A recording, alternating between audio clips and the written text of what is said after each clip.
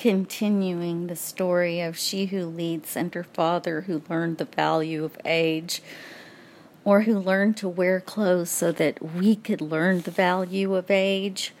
Remember, he was following the people without his skins with the small personal fire, and his daughter at last gave him a beckoning hand to have breakfast, which he ate and left again without speaking. And on the 6th day, when he rose to leave the larger fire, his daughter gestured that he should sit again.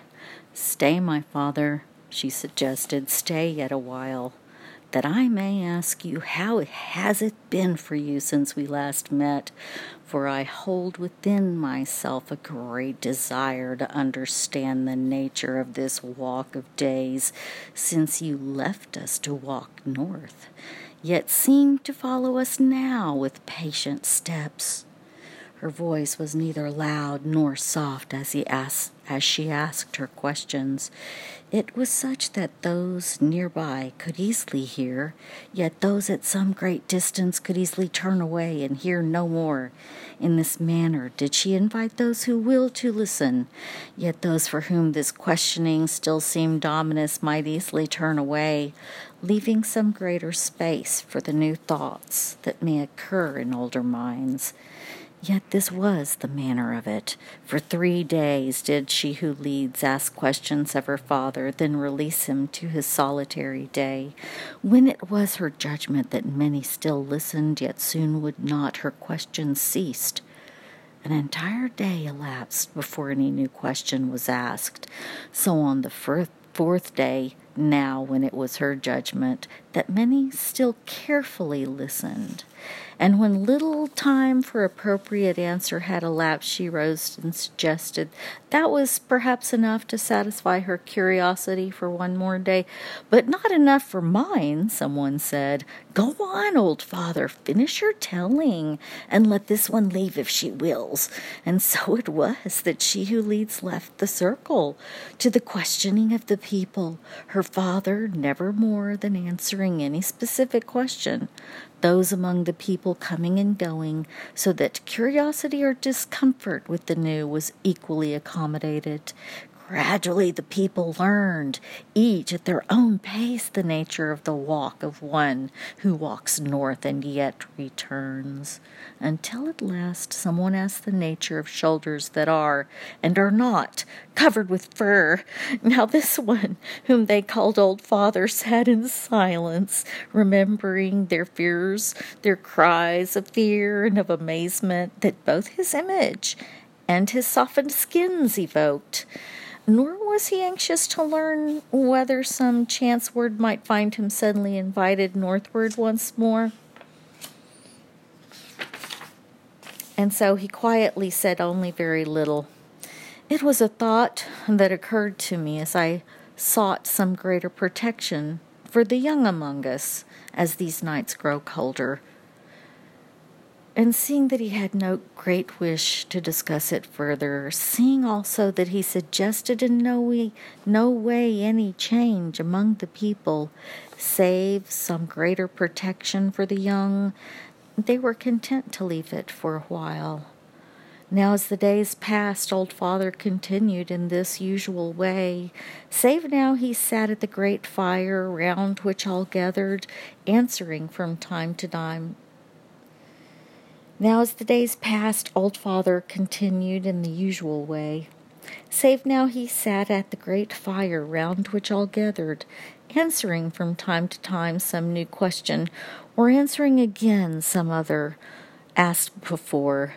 Nor did any ask again about changeful shoulders, and yet the nature of the world changed by increments toward that which is colder, until one morning 2 of the very young were slow to waken, and complained of great pain in hands and feet, although all slept together, protected from north wind by shelters.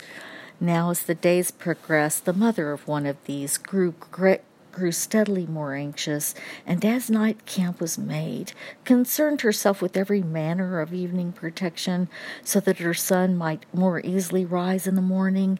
Yet even this was not enough to assuage her concern. Finally, she approached old father, wringing her hands, one with the other. "Old father," she began, "you see how it is, how my son arose this morning, only very slowly, complaining of great pain. It is my thought that tomorrow may be even slower. Knowing this, I was wondering whether you have any use for that softest skin which you carried with you when your purposeful steps carried you from north to east." And all laughed at this simple reference to a profound change in the thinking of the people, and 2 other women rose quickly to ask for the 2 remaining softened skins. So that soon 3 of the very young slept easily beneath these water-softened skins, and many laughed as others asked whether these young ones might shed these new skins as easily in the morning as old father had peeled them from his shoulders many days before. And old father, no longer the center of attention, circled the fire, making much of his hairless shoulders and basking in the easy acceptance which had at last replaced initial fear and consternation. And it was, as you might expect, none rose as easily the next morning, nor with greater comfort than these 3 very young, nor were any of the early morning pains among them, so that they leapt easily, with alacrity, from one place to another. Much was made of putting on of skins and taking off, so that all could see, and see again, that the mere wearing of softened skins did not easily become a permanent condition. For all still remembered how it had been for our people, how the many seasoned circles beside the ocean had slowly washed away much hair, so that the nature of our being was changed, until only this one and that born among the people still reminded us of how it had been. And this edge of ocean learning, as all the others, was still so clearly coveted among the people, and their amazement at their later learning that not all among the 2-legged had learned this lesson was so great that they had no wish to change and change again, for the mere presence of a little more cold than before. Yet they saw now how it was that they had a new learning, such that warm days might lead to the carrying of such softened skins, and cold nights to their appropriate distribution, in a manner that assured not only greater comfort, but greater survival as well. For where is tomorrow's people if the young do not survive today?